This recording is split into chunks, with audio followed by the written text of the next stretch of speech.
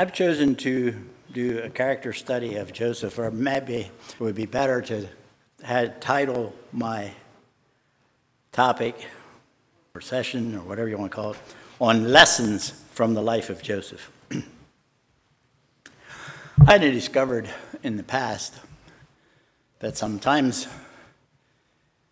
I have butterflies pretty seriously. It helps to get them information if I fess up as to some of the reasons for my butterflies. When Daniel first asked me about having a class and having it on a character study, it didn't take me real long to decide to do it, and I said I want to do it on Joseph, because I had at least twice, maybe more than that, taught that at Calvary Bible School, but that was years ago.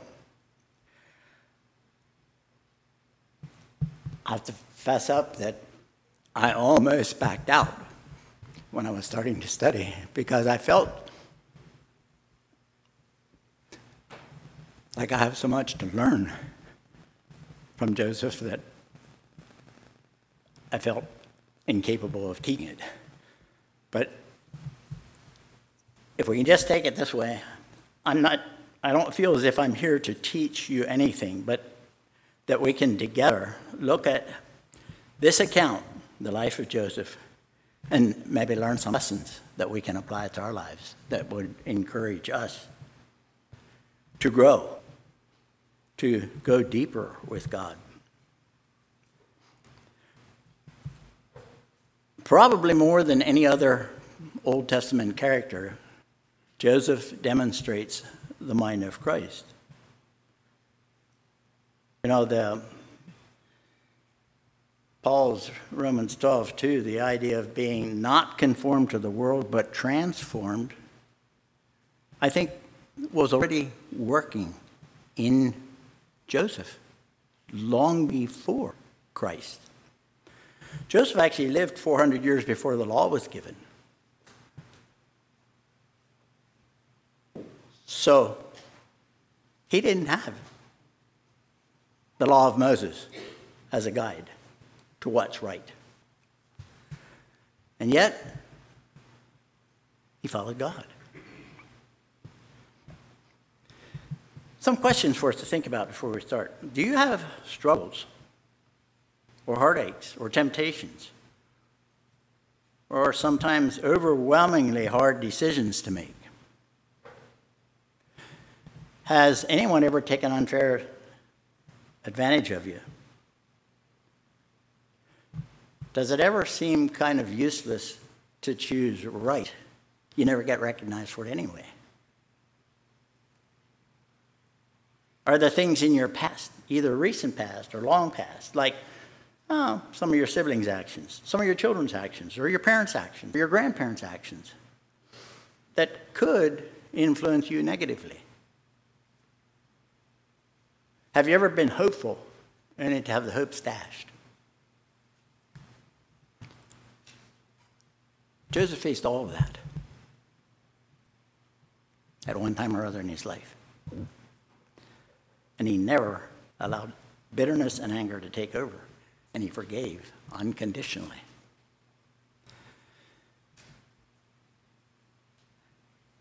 Think about all that you and I have that Joseph didn't. Remember, I said he lived 400 years before the law. You and I have all of this.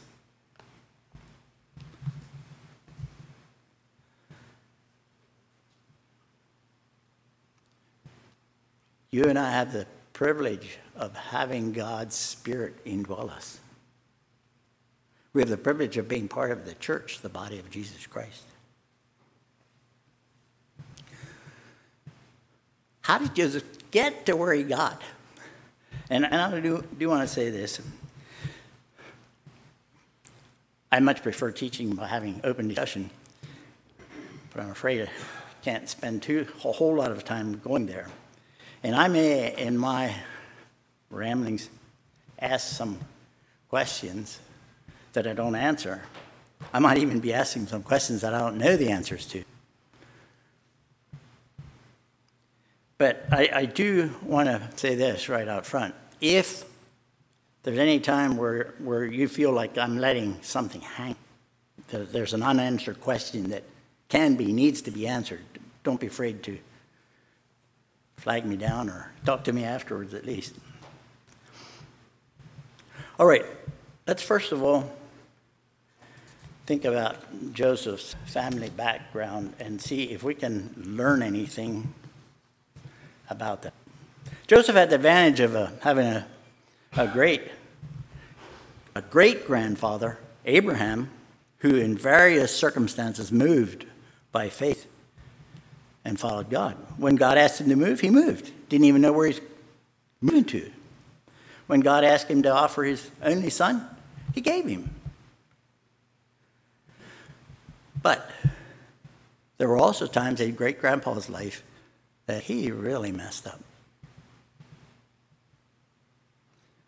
Think about when he got tired of waiting or wasn't sure how God's going to do it or whatever, and he and Sarah took the idea of bearing a son through Hagar and all the mess that made.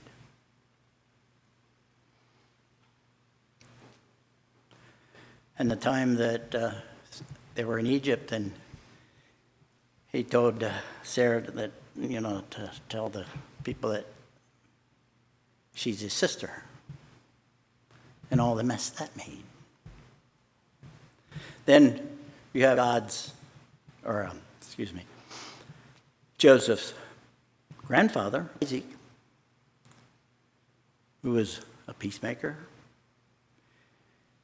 God repeated the promise to Isaac that he had told to Abraham about having him seed as the stars, promise of the land, the promise of nations being blessed because of him and his seed. And soon after that, Isaac played the same game that Abraham had. Said, Rebekah's my sister. Did he forget God's promise so soon? Some other things about Joseph's family.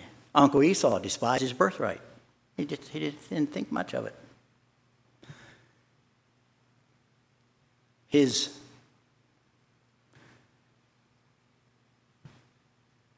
mother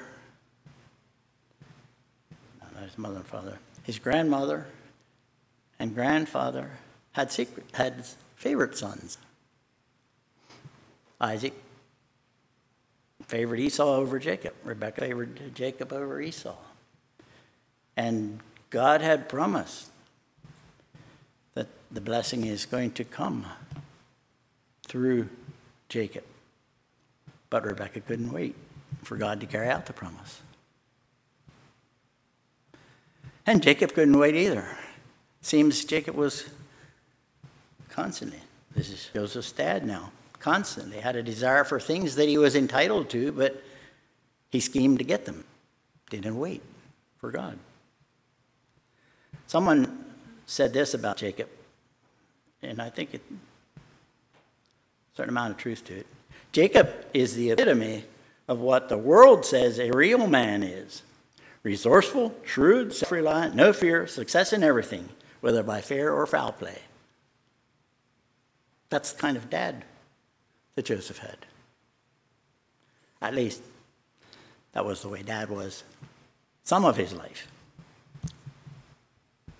And then there's the story about Jacob's wives. Remember that Jacob had served 7 years for Rachel, Laban's daughter that he had set his eyes on from the beginning. Served 7 years for Rachel, and Laban tricked him. The morning after the wedding, he realized that he's married to his sister. So Jacob worked 7 more years, made the agreement to work 7 more years to get the wife that he wanted. And if I understand that passage right, a week later, then he had his second wife.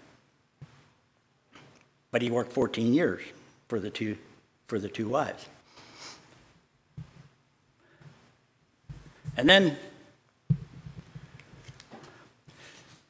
if you haven't read it lately, read Genesis 29:31 to 30:24, and then Genesis 35:18. The story there of the conflict between Jacob's 2 wives. And they're, it may seem weird, strange, but yeah, they're fighting about who's going to sleep with him tonight.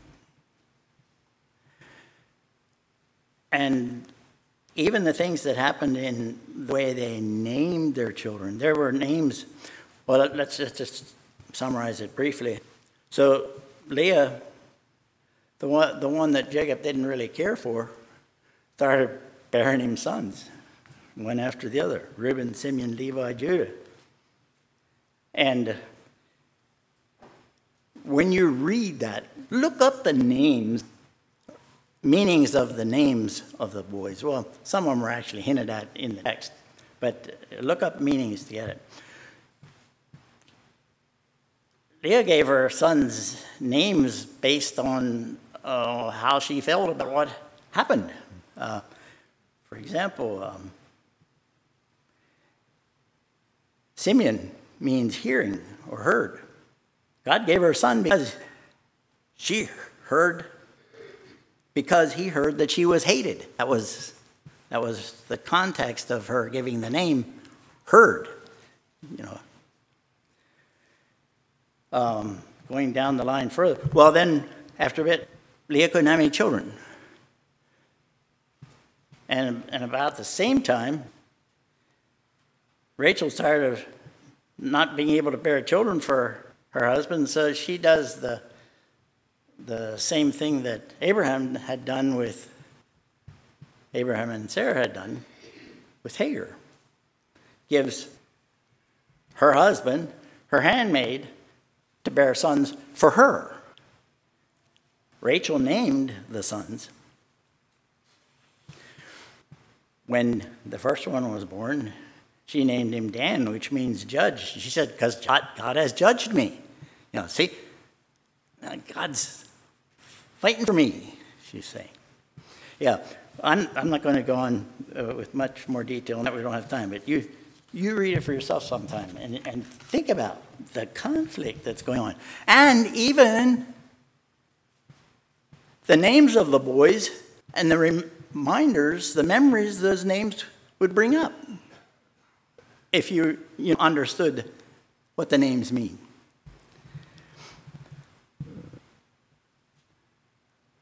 So, there are eventually 10 sons born to these 4 moms, if you please. And if I figured right, there are some things that we can't figure exactly, but at 17 years of age, Joseph's family would have consisted of a dad who was approximately 90, a younger brother, Benjamin, who may have been about 7. There's not really anything concrete to get that age, except that as you read after a while, this and that happened, So that, yeah, he could have been about 7. A sister who was just a little bit older than Joseph was, and 10 brothers who ranged in age from Zebulun, who was about 17 or 18 at the time, just a little older than Joseph, to Reuben, who would have been about 23 or 24. And Joseph's own mom died, Rachel died, when Benjamin was born. So he didn't really have a mom at 17. and even before that. But there's 3 other moms in the house. Did you ever thank God for growing up in a home with just one mom and one dad?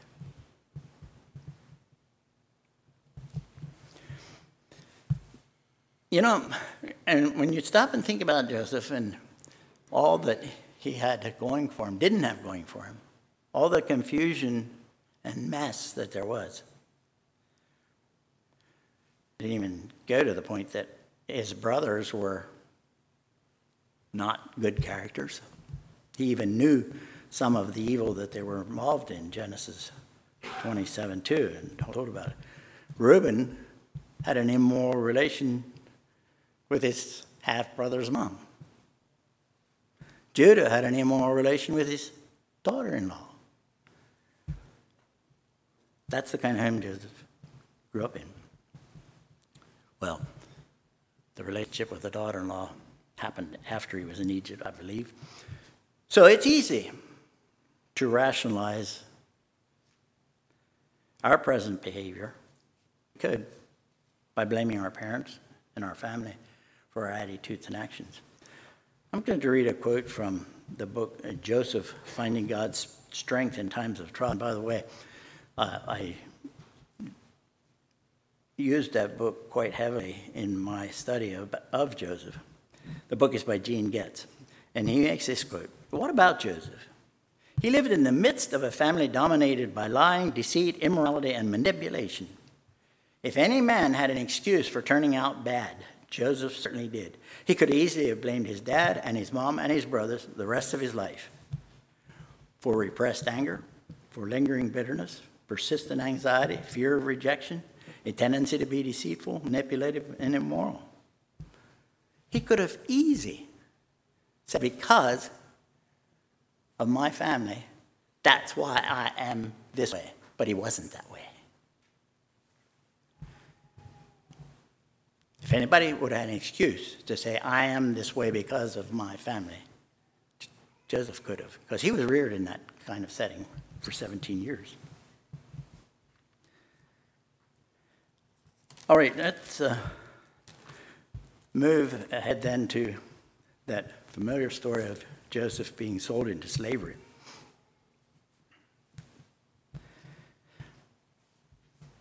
I want to insert here right now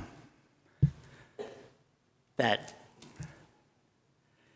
even though there isn't anything specific stated in the scriptures of something wrong that Joseph did, I am sure that Joseph sinned. Because, finish it. All have sinned. Yeah. So we don't want to get the idea that Joseph was a perfect man, that he didn't have the same kind of problems to deal with that we did. He was a human being with a sinful nature, just like mine and yours. I think that needs to be settled in our minds. Or does just somebody disagree?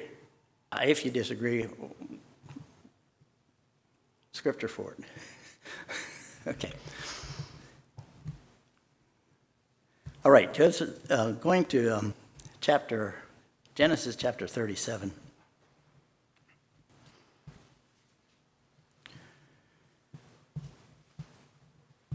Talks about Joseph being, verse 2, being 17 years old. He was feeding the flock with his brethren. The lad was with the sons of Bilhah and with the sons of Zilpah, his father's wives. Now, those 2 wives were handmaids.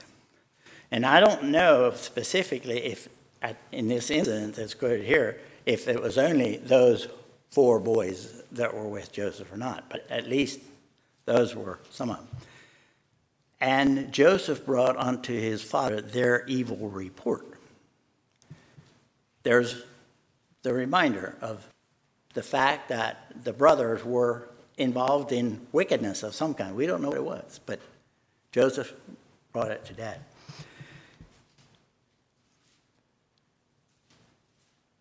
It may be that this is one of the areas where Joseph goofed, sinned, if you please. He may have gone with the wrong attitude.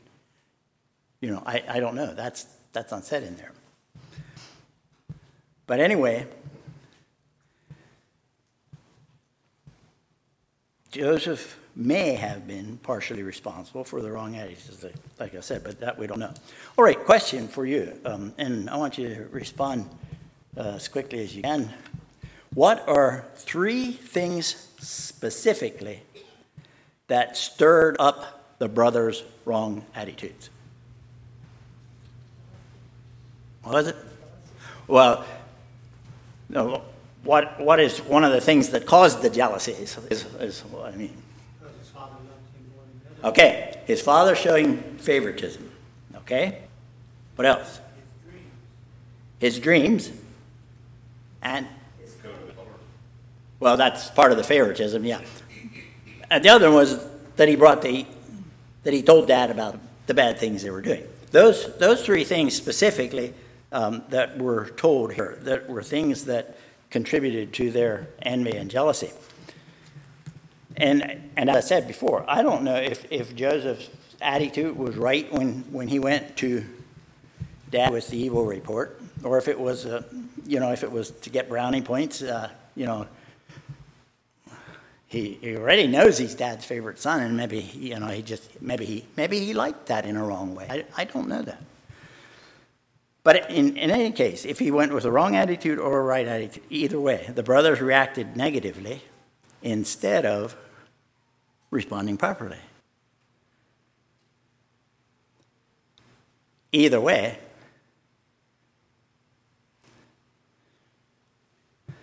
I almost said that wasn't Joseph's fault. No, it really wasn't. Even if he was wrong in the attitude he went, it wasn't his fault if they responded negatively. I think that's something that I need to remember. One of the lessons in the study of the life of Joseph. It's not somebody else's fault if I don't respond properly. All right, Dad's favoritism was another one of the things that stirred up. Is it wrong to reward children for well-doing?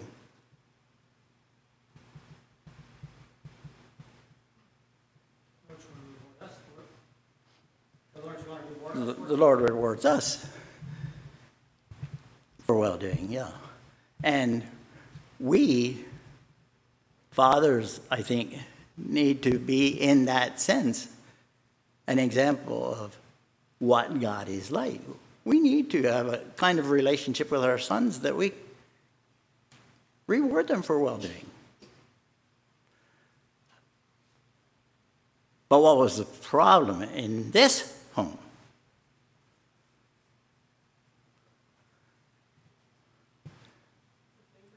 The favoritism, right.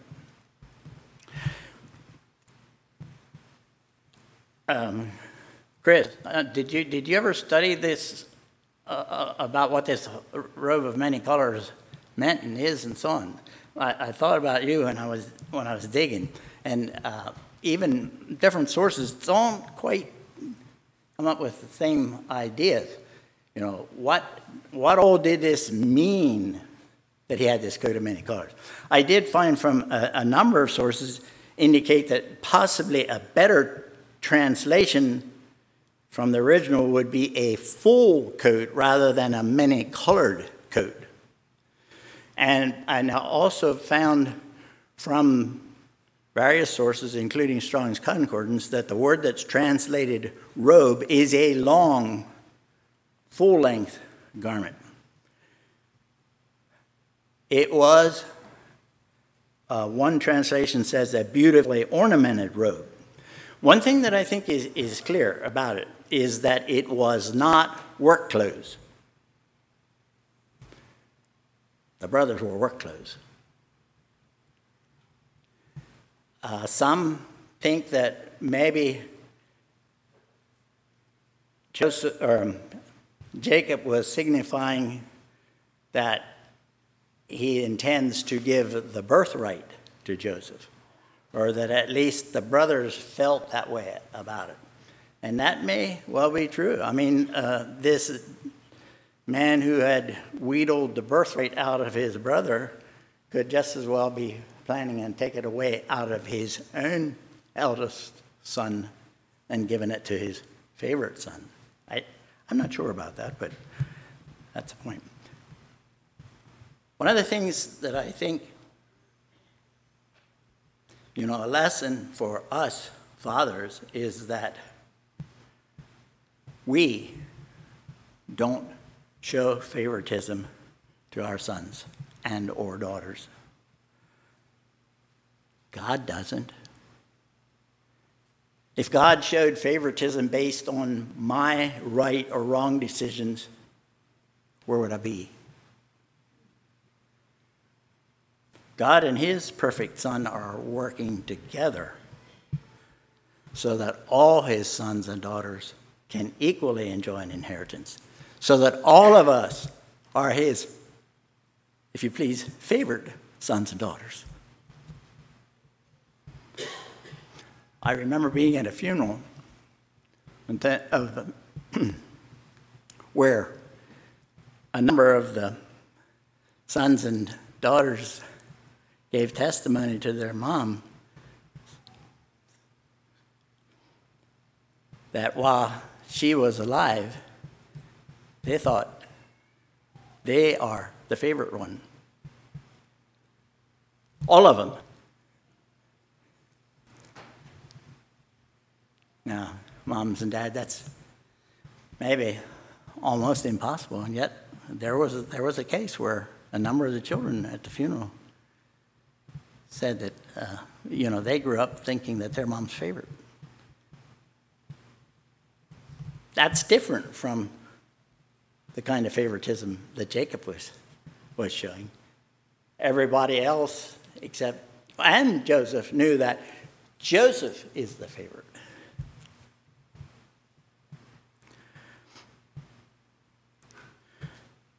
And then there's the dreams. And we don't really have details here about how Joseph presented his dreams,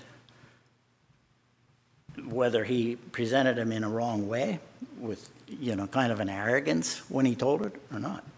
But in any case, the brothers and even Jacob kind of felt like,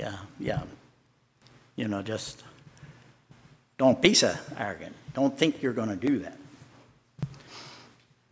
Then I have a question. If you are, by chance, part of a family where someone else is, for whatever reason, or for no reason at all, the favorite, how do you respond?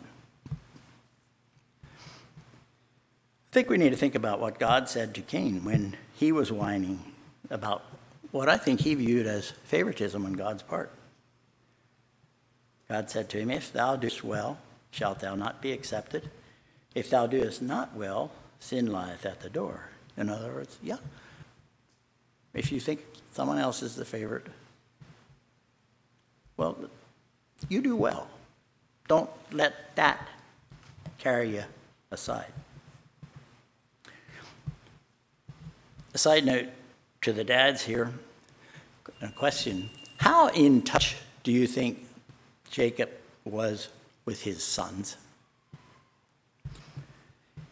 If he knew how bad it really was, wouldn't he have told Joseph when he sent out on that mission to just wear shepherd's clothes?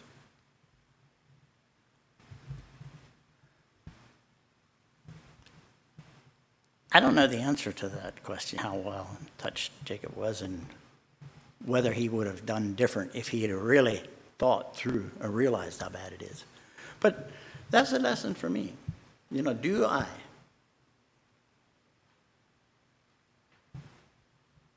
How well in touch am I with what my sons think and how they feel?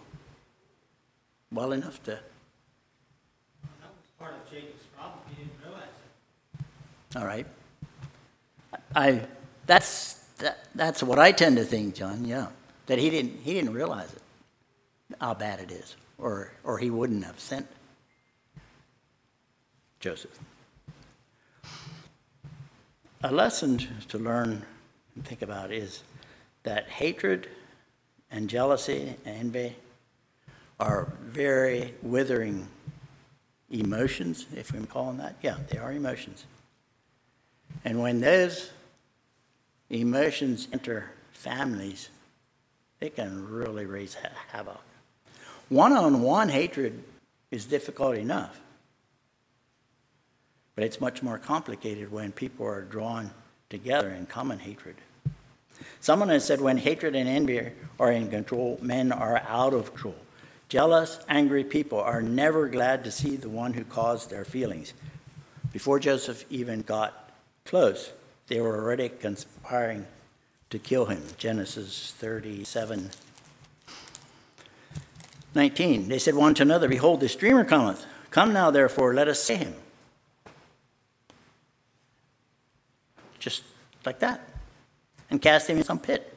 And we'll say some evil beast has devoured him. We'll see what will become of his dreams. Reuben heard it. He delivered him out of hands and said, "Let us not kill him." Reuben said, "Shed no blood, but cast him into the pit in the wilderness. Lay no hand upon him." He did it so that he could rid him out of their hands and was planning to take him back home to Dad. But while Reuben was gone,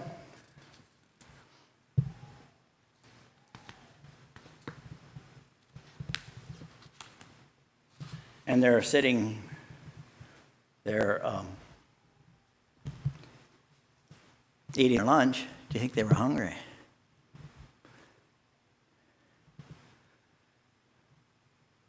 See, don't kill him, just throw him in the pit. Wow. In the rest of the minds, they're still going to kill him, right? And they sit down to eat lunch. And then Judah, what do you think of that nice guy? He says in verse 26, "What profit is it if we kill our brother and conceal his blood? Let's sell him."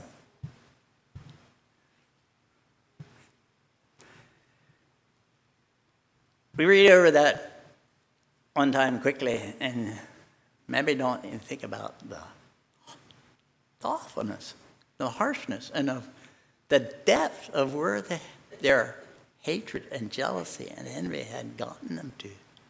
That they could just do stuff like that without batting an eye, so to speak. So they sell him for 20 pieces of silver.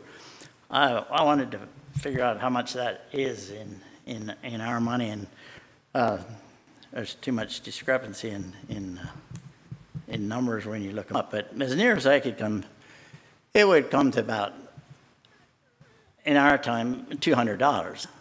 Split it between the 10, they had $20 apiece.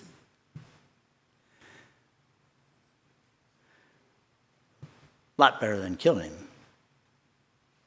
Why were the brothers content? Why were the brothers content after they did that? Why were they content? It says in verse 27, most brothers were content.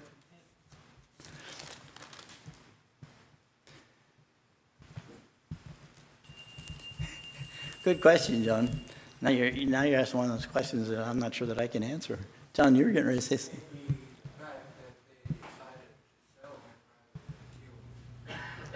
Kind of eased their conscience, made them content in that sense. Yeah, that's probably a good thought. All right.